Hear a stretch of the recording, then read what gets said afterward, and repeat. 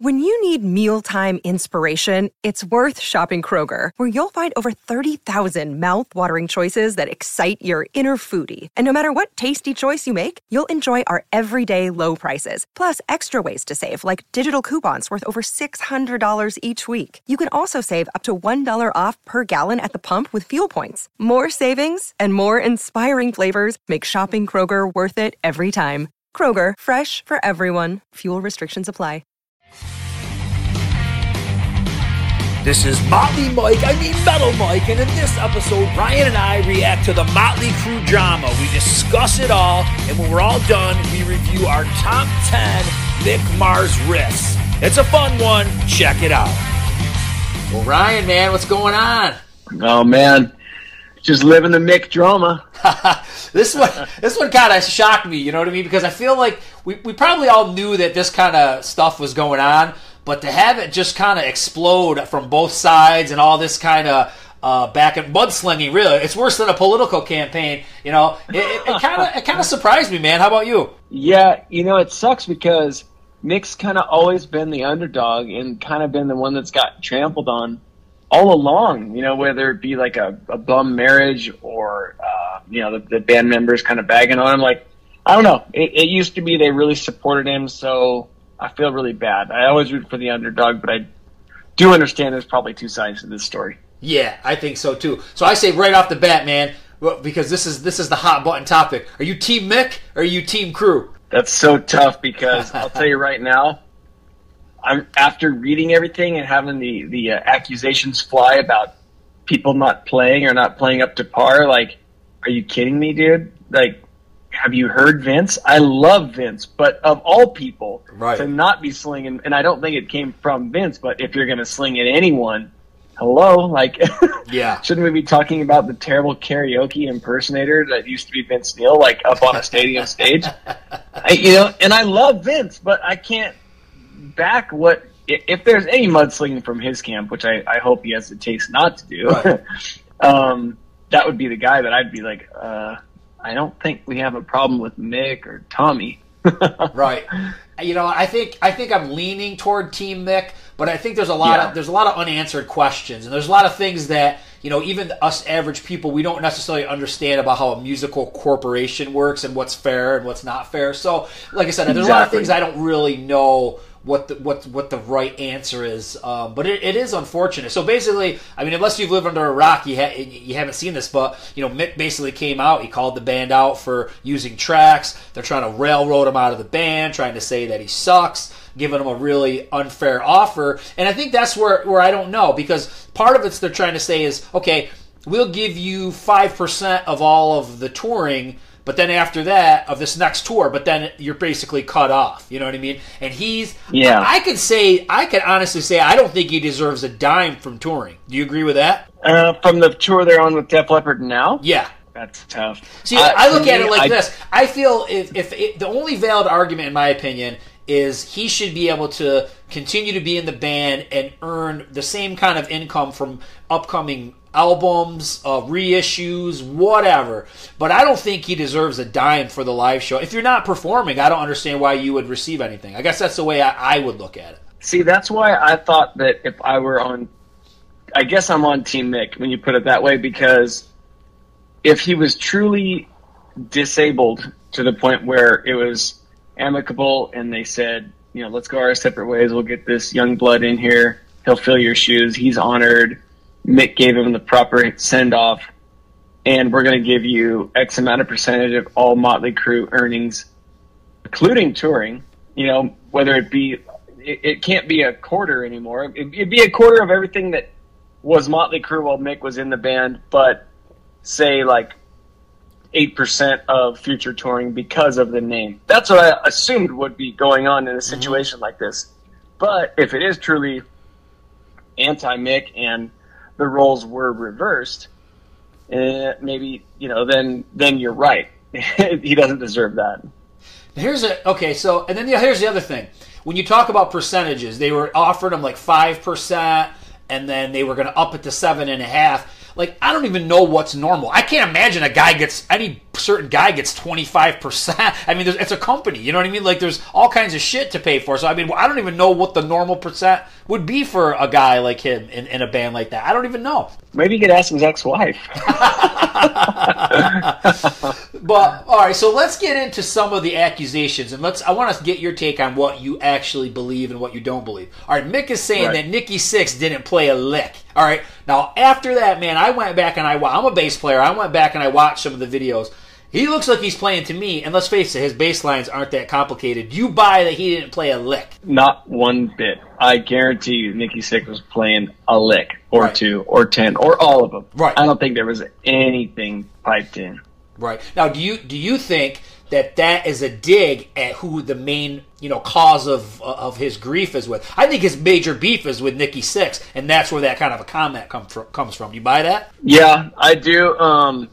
When you said like it's a political smear campaign, that's the same stuff they would pull. You know what I mean? Yeah. So I feel like when your track records are pretty damn good, what's left? Personal attacks. It's like these personal attacks are going to be what's left, and that's a real shame. Yeah.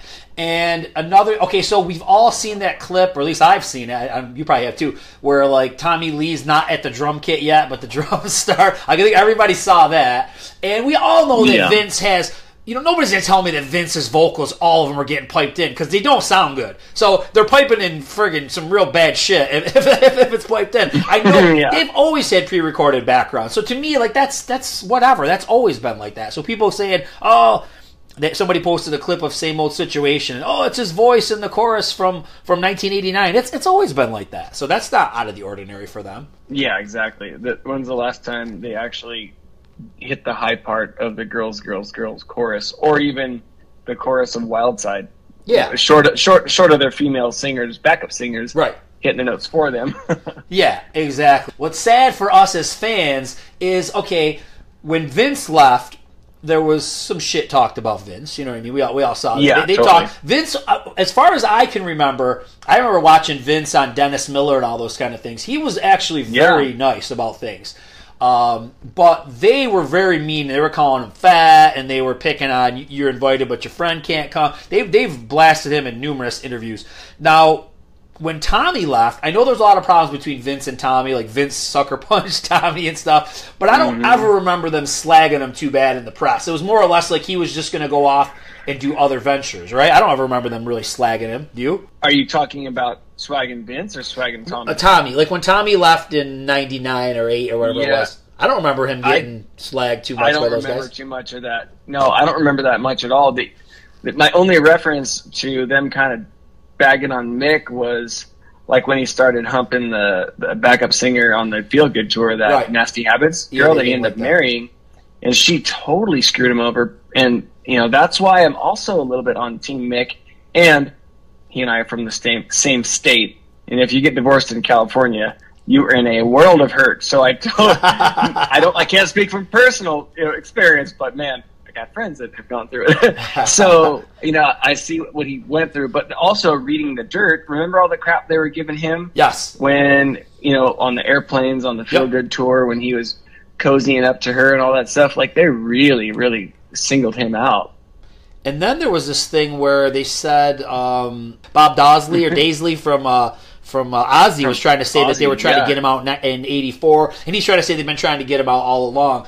And I don't know if that's true or not, but let's face it, man, he is a key part to their sound. When you go back, honestly, the most credible musicians in this band are Tommy Lee and Mick Mars. I mean, I think without these guys, you don't really have a credible band. I mean, I love Vince. He's a great singer. He's not a songwriter. Nicky's a great songwriter, but he's not a great bass player. Without Lee and Mars, you really don't have a band. Exactly. And I always really liked Nicky's kind of thundering bass, and that's why I can't buy him having piped in bass on this tour, because it's not that tough to do. No, I'm not bagging on bass players. I'm bagging on his style of bass playing. No, it's simple. And why not? But I totally credit Nicky for the songwriting skills, and always assume that Mick was the one to march it out and carry it out. How about the line where they said they've been propping him up? That I mean, I went to the tour and he didn't move an inch. Right, He barely budged, which I had seen previously on YouTube and whatnot, and assumed that was the case, and thinking all along, thank God his magical right and left hands still work. The poor guy suffers everywhere else on his body. So yeah, they're going to prop him up, but I assumed that's what was going on. Everybody understood that, and it wasn't the Mick Mars of the Looks That Kill video. No. Another thing that's kind of where I'm also Team Mick a little bit, is where I think is unfair, is that they basically quit. They retired. They ended in 2015. They signed the contracts and all that kind of stuff, and that was supposed to be the end. And then this tour came along, and it was, because of the dirt and everything that came along after, and then they got back together to do this. So in his defense, I mean, he was supposed to be retired, and then he could have just kind of hung out. But then doing this, they kind of brought him back out of retirement. He's like, okay, I'll do 12 shows. I think that turned into 36, and then he wanted to be out. I think they got a taste of the money and realized, hey, we're physically in good shape. We want to do this. And then it seems like everything changed. You know what I mean? Yeah, totally. If it were dollar signs and those guys were getting greedy as the, I don't know, 3/4% of the whole mess, I would hope that wasn't the case, because like we said earlier, Mick sure carried them musically through their entire career. So I don't know, man. Like you said, I don't know the music industry inside and out, but obviously, like reading all the books, doing all the research, you hear a lot of stuff. So there's a lot of a lot of legal mumbo jumbo, right? That's out there in these variety articles. And one thing that struck me as really weird is they said there was an amendment in 2008 that was made after Mars and Vince left and returned. So I didn't know. Well, first of all, Mars has never left until just recently, right? We knew Vince left in '92, but they were talking about some amendment when those guys left, and I didn't know what that meant. I don't know if it was a typo. Maybe that it was supposed to mean Lee and Neil when they left, and they made some kind of amendments to the corporation. But so I don't know. Like, did these guys leave, but it wasn't like official? You know what I mean? Like the band dissolved at a certain point and they were out. I don't know. So that made no sense to me. But, the crazy thing is, the saddest part of it is that, when we look at the guys on their motorcycles, on the Girls album cover, we think of a badass rock band. Let's face it. Yeah. This is a big-ass corporation. They said it's got like 8 LLCs that all report under one major corporation. This is some pretty corporate shit, man. And we've all, I guess for me, Kiss has always been, I know, Kiss always bitch about each other, slag each other through the press. It's a big corporation type of a thing. But I don't know, man. I always kind of was, blindsided. I thought Crew really wasn't that corporate, but they're pretty corporate. I know, dude. And Nicky's last tweet reply, if I recall, when he kind of almost, felt he just felt bad for Mick, and he said, I love you, Mick, at the end. Yeah. But then you see some of their other posts, and they are very kind of controversial with what's going on in the world and whatnot. And, he's blocking various people as a band and this and that. It's like, maybe I don't buy it, and that's another reason why I'm Team Mick, because he's an underdog, and maybe Nicky's kind of full of shit. As much as I love all these guys, kind of, it just bums me out. Like we've said before, you read these books, like when I read the Piercy book, I was like, well, shit, these guys really hated each other after the recording of Invasion. That sucks, because I really like Rat, and now I know that they kind of hated each other. And here we are in the same position of Motley. It just kind of ruins it to a certain extent. I mean, I kind of deep down figured Motley Crue probably hated each other, but I didn't think they really anybody hated Mick or Mick hated anybody. You know what I mean? I always felt like maybe Vince. They probably all hate Vince still, and Vince is just there as a necessity because he's what sells this band, obviously. I don't know. I guess it kind of shattered our vision of what Motley Crue's all about. You can't kick the poor guy when he's down.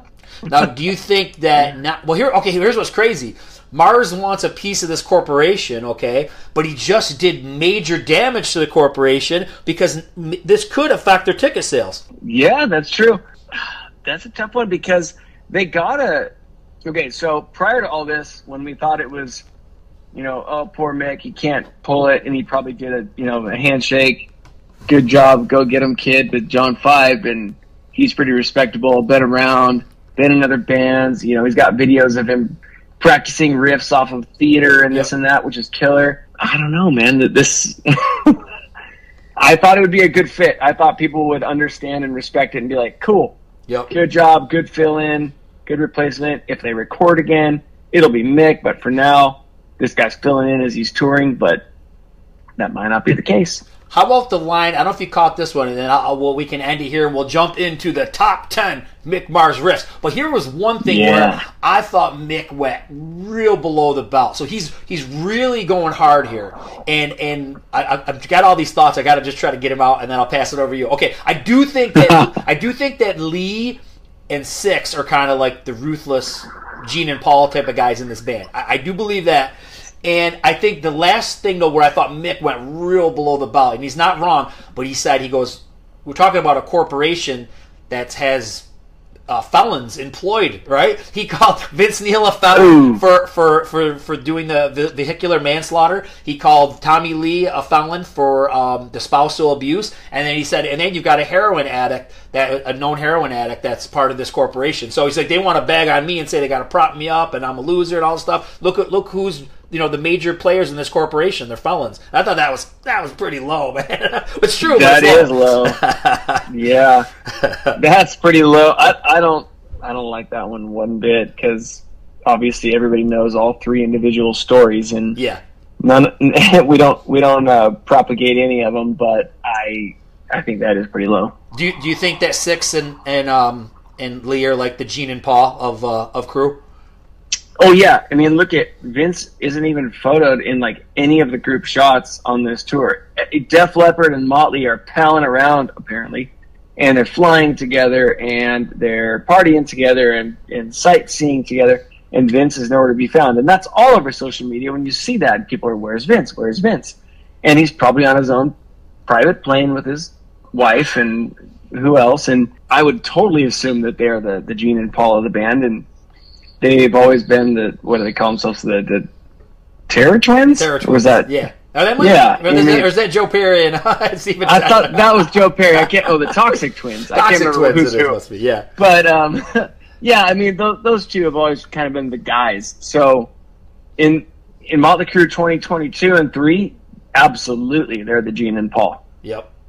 Well, we'll see how it all unfolds. I think it's bad for business, everything that's happening. Hopefully they'll make some kind of amends. Like I said, there's things that happened in the past where I never thought that Vince would be back after all the stuff that went down, but he came back, you know what I mean? So these guys could make amends. You never know. Yeah, absolutely. All right, man. Well, let's jump in to a top 10 Mick Mar riff fest. And just to clarify, it doesn't necessarily mean that Mars wrote the riff, but it's just his everything that he's about made this riff great. How he played it, his guitar tones and everything. So what do you got for number 10, man? Nice. Yeah, well, let's go to some positive Mick stuff here. Yeah, and I definitely went with my Mick riff love versus my Motley Crue song love, and I'm sure you were the same way where you were like, oh yeah, you could have chosen a full different 10 had it been just Motley top 10. So, but I'm gonna kick it off with Angela. You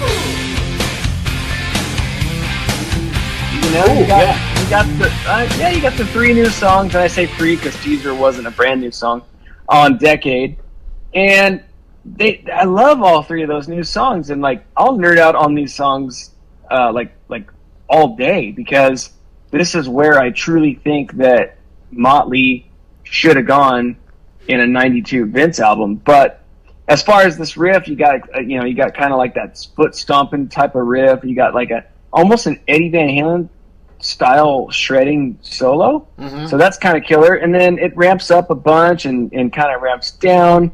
It's kind of like a guitar player's dream with that cool outro riff. So I got to give a shout out to the 3 new songs on Decade, and one other one might pop up later. I bet. All right, this one's a weird one, but I kind of went with the more weird ones. I noticed that like those are toward the bottom, and then I think all the big ones are toward the top. But I like eerie riffs, and if you mix a little bit of sleazy in there, and I love the riff to Dancing on Glass, man.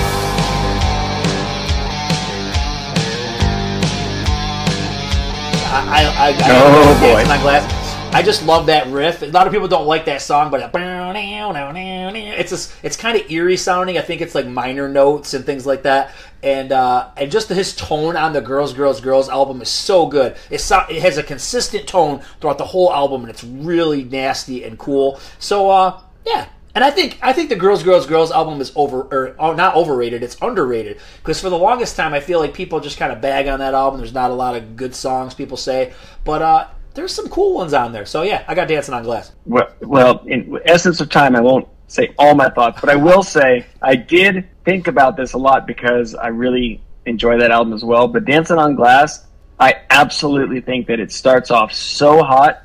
But, dude, by the end, they have a chorus of female choir going on and this ambling piano in the background, so I just immediately say no to that song. Right, but you know what I noticed about that album in general? I kind of dig the experimentation that they're kind of just randomly throwing in between that song and even something like Nona. When you sit and just listen to Nona sometime, it's pretty messed up. Like, it's not typical Motley Crue. So I definitely like how they were kind of spreading their wings a little bit and experimenting, even within a hair metal sleaze framework. Oh yeah, I dig it all. Number 9. All right, I got Tonight We Need a Lover.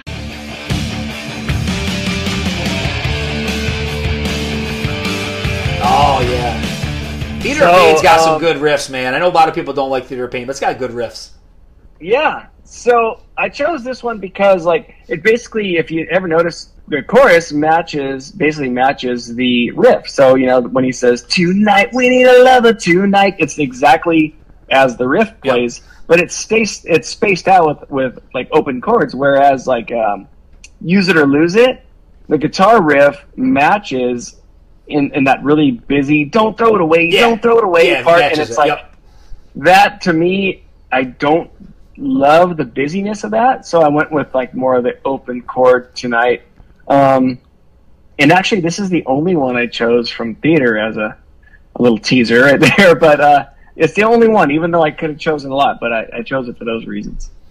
Yeah, I think Theater of Pain has great riffs. I do like Use It or Lose It, but then when I went back, it was like something was missing. It just didn't have enough balls. Yeah. Didn't have enough balls. But my number 9, man, I went with Fight for Your Rights.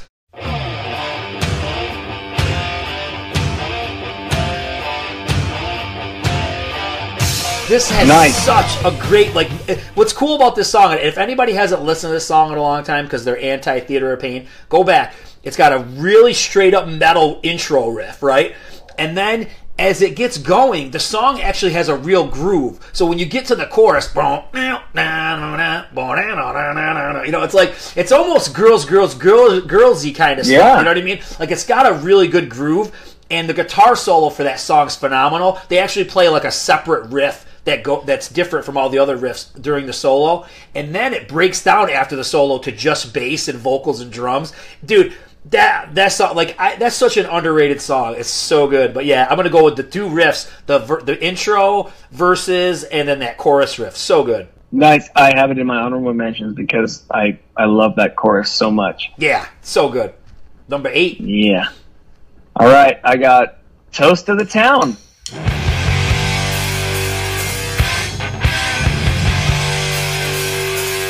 Yeah. So, if you listen to it, it's really ahead of its time. I hear future Britney Fox a lot when I go back and listen to this song, and obviously Pretty Boy Floyd. Yep. But it's just such a cool structure, and the fact that Pretty Boy Floyd could rip this one out in '89 and make it really relevant and sound current and cool. It just is a testament to their songwriting capabilities almost 10 years prior. So, Toast of the Town is an outtake, if you will. So, but yeah, check it out. Going 8, man. I'm going Saints of Los Angeles.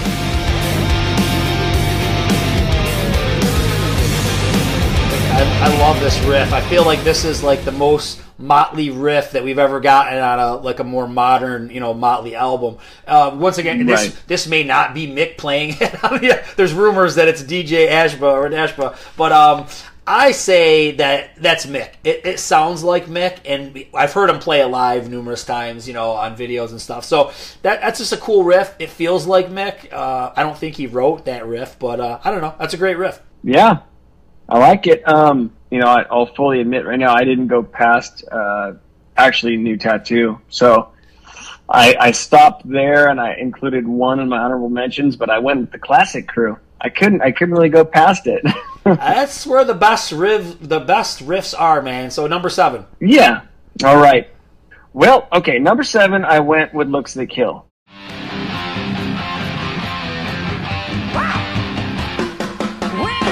And I'll tell you why. So, Looks to Kill is just another hit that I can't turn off or escape. Yep. And this riff is just so simple and killer, and it's so much so that I know about 10 riffs on guitar, and this is one of them. Like that's how much of a guitar player I am.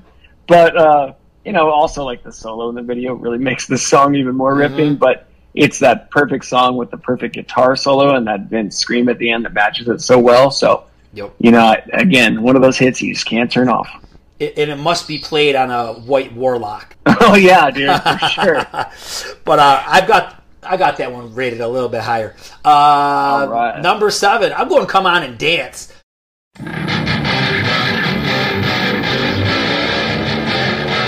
Something about that, you know what I mean? It almost sounds like a motorcycle starting. Just something about that just has a real gnarly sound to it.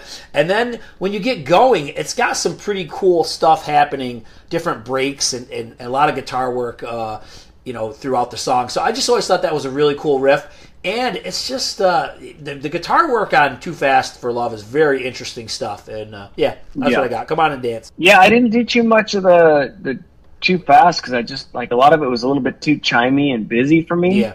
But I mean, all the choruses kind of keep it together. But yeah, I'll stop there because I kind of talk about that a little bit later. Number 6. All right, with number 6, I went Live Wire.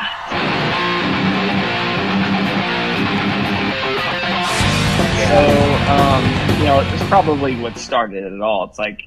It set the tone for true 80s hair band rock. Like Van Halen and a few others did it, but this riff's opening speed and demonic melodic hard rock just kills, and you can't escape this riff. So, again, a hit, but I went with it. Yeah, I love that one. I may be talking about that one later, too. Number 6. Now, this is a song I definitely don't care for anymore. I just don't really feel the love for it, but I think the riff is really amazing, and I think that there's sometimes you got to separate the riff from the song. Not that it's a bad song, but and there's a Mars songwriting credit, so this could be actually a main riff that he wrote. Is the riff for Girls, Girls, Girls?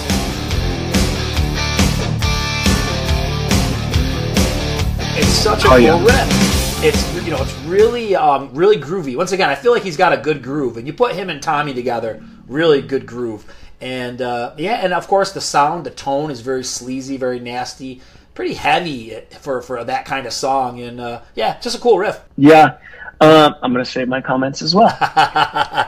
All right, number 5. Number 5, I got All in the Name of Rock.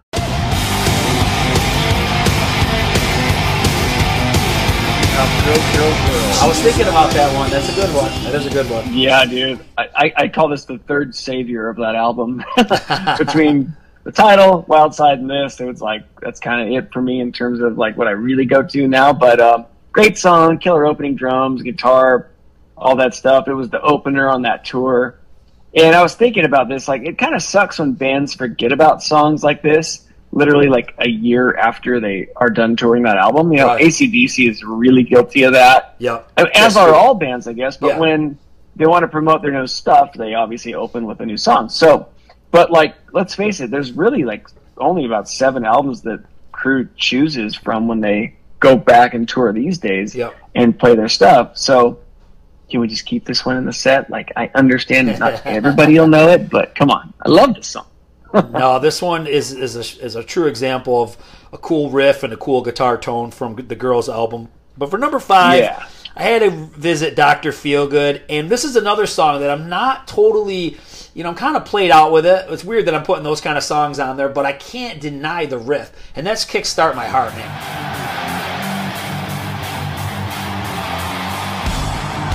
It's such a it's a hype riff, It's so much hype. And then with Mick doing the talk box and all the solo is really good. Everything about this, man, to me, even though like I know Six wrote the whole song and he wrote it about himself and blah, blah, blah, I get it. But this song just has Mick Mars written all over it for me. Yeah, dude. And I mean, it's played in like every hockey and baseball and football arena still these days. So it's perfect. It's a great song. You know, and the other thing I want to mention is if you go back and look at the Dr. Feelgood CD, Mars's name is listed first on a lot of the music. So he's a big part of that album, and it's their biggest album. But even some of the songs that like I don't want to always go back to, like something like Sticky Sweet, go back and listen to it. It's a really good riff. I mean, the riffs and the guitar playing are so good. Even if you don't think that's like their greatest song, man, he did some great guitar work on Dr. Feelgood. Yes, he did. And back to Kickstart, have you ever seen that 70s glam band? I can't remember who it is, but they basically, like it seemed like Nicky may have ripped off the riff completely. No, I didn't know that.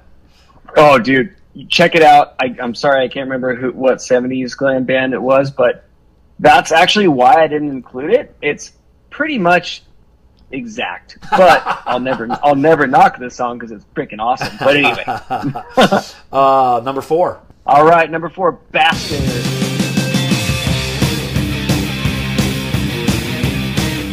To me, yeah, dude, this is like the epitome of Mars layering and a killer opener with that patented lead over the top. You got the single guitar ripper with that lead, just like perfection. Yep. as he does it in that Mick Mars fashion. But it's that great verse spacing for like clear lyrics to shine through. Yep. And it's a great example of a guitar player staying in his lane. It's just fast and pissed and perfect for that 83 pissed off phase. And he didn't spend too much time soloing either, which is also a kind of a staying in your lane type for this song. It's fast, it's speedy. We don't need a long solo, but it's just bad. I love this one. You know, I had this. This made my honorable mentions because I just couldn't squeeze it in. But yeah, it's a great riff, and I think what makes it even better is what you're talking about is the solo, and he's like, he's with that double pick and really high stuff. Yeah, it's simple, but it's effective. It's so good. Yeah, I love it. Yeah. I love it. Well, I got one from Shout at the Devil as number 4, and I got to go Too Young to Fall in Love, man.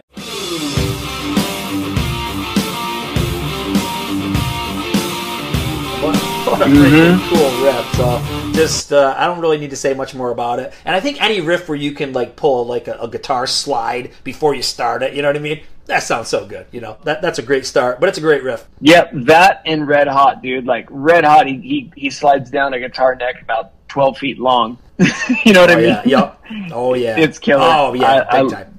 Yeah. So, but again, that's Too Young to Fall in Love is one of those songs where the riff matches exactly what they say in the melody of the chorus, and it actually works really well because a lot of the times that'll kill a song, but this works really well. Oh yeah. Number 3.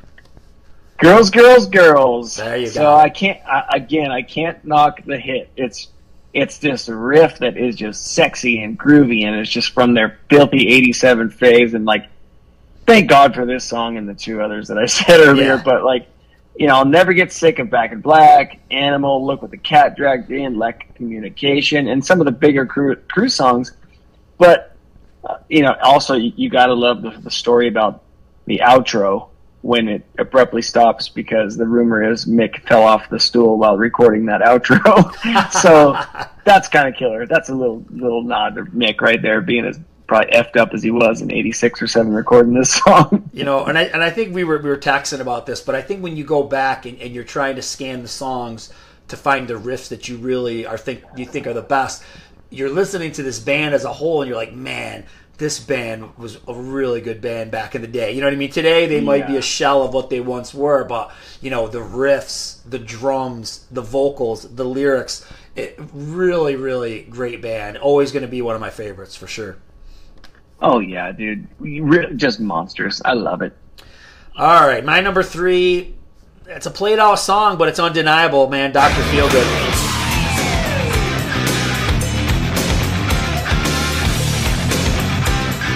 Between the beginning chug and then the... And this, I believe that Mars is the primary music writer of the song, and it shows. It's a great riff. It's a heavy riff. It's probably one of their most well-known riffs off their biggest album. So I got number 3. And may I add that it is my favorite aspect, my favorite moment of any music video ever of all time when Mick, when Vince drops in from the ceiling and gets back into the groove of I've got one thing you'll understand. Yeah. And he's just, dude, that part where he just comes in hot in it, dude, that's my favorite part of any video ever. So I have this it was like number 11. And you gotta give Mick some props when he's like, "Oh, come play with Dr. Phil." Oh yes, dude. So he looks great in that video. He looks just like that little monster that he is. It's awesome. Yep. All right, man. What's your number 2? Number 2, I got Primal Scream. Yeah, I knew you were gonna. I was thinking about this one. I knew you'd put it on yours. I knew it. Oh, I love this song, dude. Like I've always preached.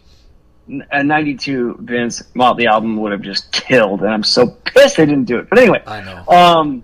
It's where they should have gone, but it's harder. It's mature riffage from Mick. The guitar solo is almost like it's a blues guitar solo. If you listen to it, if it's singled out, you think it's a blues song, which is kind of cool. It's just a hard crew song, but it's a lot of people's favorite crew song, and of the decade songs, it's definitely one of their favorite. But if you remember, I don't know if you studied the Decade of Decadence home video as much as I used to obsess about it, but at one point Vince is sitting there playing pool, and he's talking about Mick Mars, and at the end he goes, after this solo plays through, he goes, "That's my Mick." And he's so proud that Mick is his guitar player in Motley Crue. And it's such a cool moment. So I really like the reference in that song, and he love for your fellow bandmates. So anyway, that's why I put it number 2. When you talk about that bluesy stuff that he does, even with heavy songs, that's very much Mick's thing. Theater of Pain is where you notice it the most. There's no blues playing on Shout at the Devil, but you can get pretty heavy tracks that do that kind of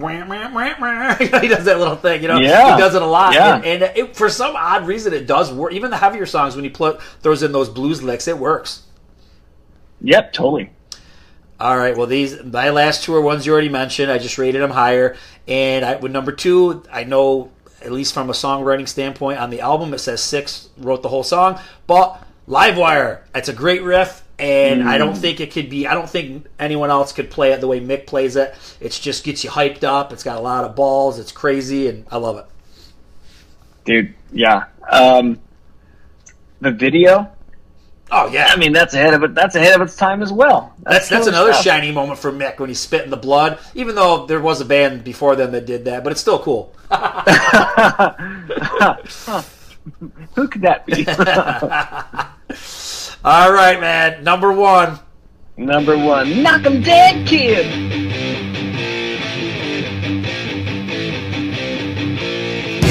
That's a good riff. That's a good. Shout out to Devil, man. It's got if you're looking for good old straight up heavy metal riffs, this is the album. Dude, I could have just thrown out Shout at the Devil and said, "Here you go. Here's my 10." I know. But this is like my blueprint for a perfect ripping 80s hard rock song. I get the guitar tone from hell. It barely varies from section to section. The intro, verse, chorus. It barely changes, which is pleasing to the average listener, and that exaggerated longer than usual solo, and right back into that chorus chug. It just man, I'm not a guitar nerd by any stretch of the imagination, but it's such a sweet guitar solo. I don't care that it lasts maybe 4 or 8 bars too many. It's perfect. So, dude, this is what grabbed me most on Shout at the Devil when I first got it. So, as a song complete, I love it, and as a riff, I really love it. It is a good one, and I'm going to end off with Shout at the Devil, and I'm going with Looks to Kill, man. I think that, in my opinion, I've been saying it for years now. It finally hit me in more recent times, but I just think this is their best song. I think it's their coolest riff. I think if somebody didn't know what Motley Crue was, I would just give them this song and say, this is Motley Crue. And I think it just checks off all the boxes. Catchy, great lyrics, great vocal, awesome guitar work, the drumming. I just think it's a great song, and the riff is what drives the song, and that's my number 1. Great choice, man. It kind of goes to show that people really gravitate towards Shout, and there's a hell of a good reason for that. Yeah. I know you had 15. So if you just want to rattle off your poor guys that got kicked off quick. Yeah, totally. I had PC Reaction in there because that was one of my, not so busy, too fast ones, and I had Dr. Feelgood. I had Punched Into the Teeth by Love, but on New Tattoo, because that was really supposed to be from the '92 would have been album. I really like Raise Your Hands to Rock. That's a great song, and Mick does that cool acoustic thing in the beginning. 5 Years Dead I had. Yeah. And if you notice in that song, it's similar to like a Warren DeMartini riff where like when you listen to Round and Round, you can kind of like wrap off every moment of that song. But I bet you anything, people don't really know what Warren's doing under the verse in that song. And it's just the same in 5 Years Dead where it's like, oh, dude, that's a really killer riff if you really pay attention. And then as an honorable mention in like the What Were You Thinking category, why didn't they put Rodeo on an album? Dude, like really, that would have made maybe Girls, but kick off Time for Change and put Rodeo on Dr. Feelgood, and it would have been, instead of 6 times, it would have been 10 times platinum. I already know the answer, at least in my own mind. The problem is the theme of Rodeo is too much like Home Sweet Home. Yeah. Oh, yeah. Actually, I never thought about that. Yeah, and I think I don't know if that's why. That's my opinion. But it is a great song. But there is something cool about You're All I Need, and I think it does fit the theme of the Girls album. So I kind of say, you know what, I accept it. Some of the songs I was kicking around, I did think about Bastard. I did think about 10 Seconds to Love, Bitter Pill, Primal Scream. So I had a call, Use It or Lose It. One of my all-time favorite tracks that nobody else likes but me, Save Our Souls. I thought about that one, but there were a few good ones out there. But I feel pretty confident with the ones that I used. So yeah, it was fun, man, and it just made me. Even though like right now, like you get to the point where like you don't know if you want to listen to Motley Crue because you're just mad at all of them. But then when you listen to them, you're like, oh, they're so damn good. I'll give them the pass. Yeah, and you know what? Mentioning Save Our Souls and then me playing it in my head right away, that's a really good example of Mick Mars carrying a single guitar band because he could continue with that opening soloing, and I don't know if it's Nicky or Tommy carrying him, but the tune still plays while he's doing that. So, good choice. All right, brother, this was fun. Well, hey, we'll see how this Motley stuff shakes out. I'm sure it's going to go into court, and I'm sure it's going to get maybe even uglier. But, if anything, it gave us something to talk about and kind of surprised us and maybe see what was behind the curtain when it comes to Motley Crue. So, well, the drama continues surrounding this band 42 years later. So that's all right. It's the same stuff as they've done every year since. But yeah, I'll never stop being a Crue monster. So, good job, guys. All right, buddy. Thanks, man. Have a good one. All right, you too. Take care. Yep. See ya. Bye. Bye. Well, hey, it's always great talking about Motley Crue, even if it was a little negative at times. It's always fun. Hope you enjoyed it. Rock on!